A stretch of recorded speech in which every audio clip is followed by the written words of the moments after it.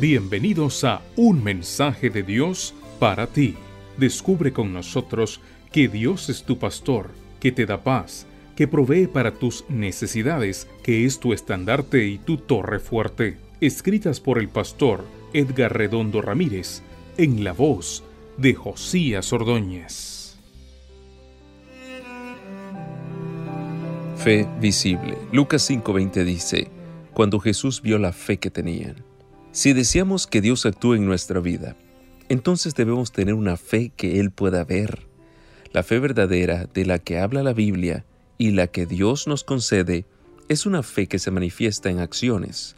Fíjate en esta declaración de Ellen G. White: la esencia misma de toda fe genuina es hacer lo correcto en el tiempo oportuno.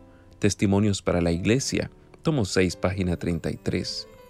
Cuentan que un alpinista se preparó durante varios años para conquistar el Aconcagua. Su desesperación por realizar dicha proeza era tal que, conociendo todos los riesgos, inició su travesía sin compañeros.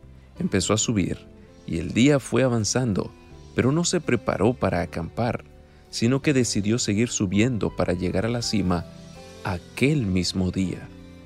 Pronto oscureció y ya no se podía ver absolutamente nada. Todo era negro. Subiendo por un acantilado, a unos 100 metros de la cima, se resbaló y se desplomó por los aires. Caía a una velocidad vertiginosa y en esos angustiantes momentos pensaba que iba a morir. Pero de repente sintió un tirón muy fuerte que casi lo partió en dos. Como todo alpinista experimentado, había clavado estacas de seguridad con candados a una larguísima soga que lo amarraba de la cintura.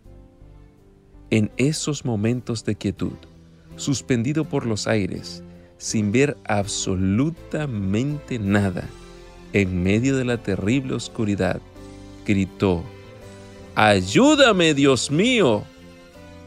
De repente una voz grave y profunda de los cielos le contestó: ¿qué quieres que haga?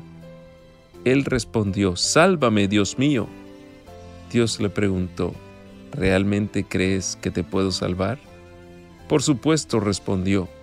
Entonces, corta la cuerda que te sostiene, dijo Dios. Siguió un momento de silencio y quietud. El hombre se aferró más a la cuerda y se puso a pensar sobre la propuesta de Dios. Al día siguiente, el equipo de rescate que llegó en su búsqueda lo encontró muerto, congelado, agarrado con fuerza con las 2 manos a la cuerda, colgado a solo 2 metros del suelo. El alpinista no fue capaz de manifestar su fe en acciones. Hoy empieza un nuevo día para ti. ¿Cómo manifestarás tu fe? Dios te dice al iniciar este día: la fe sin obras está muerta. Muestra hoy tu fe al mundo mediante tus acciones y tus actitudes.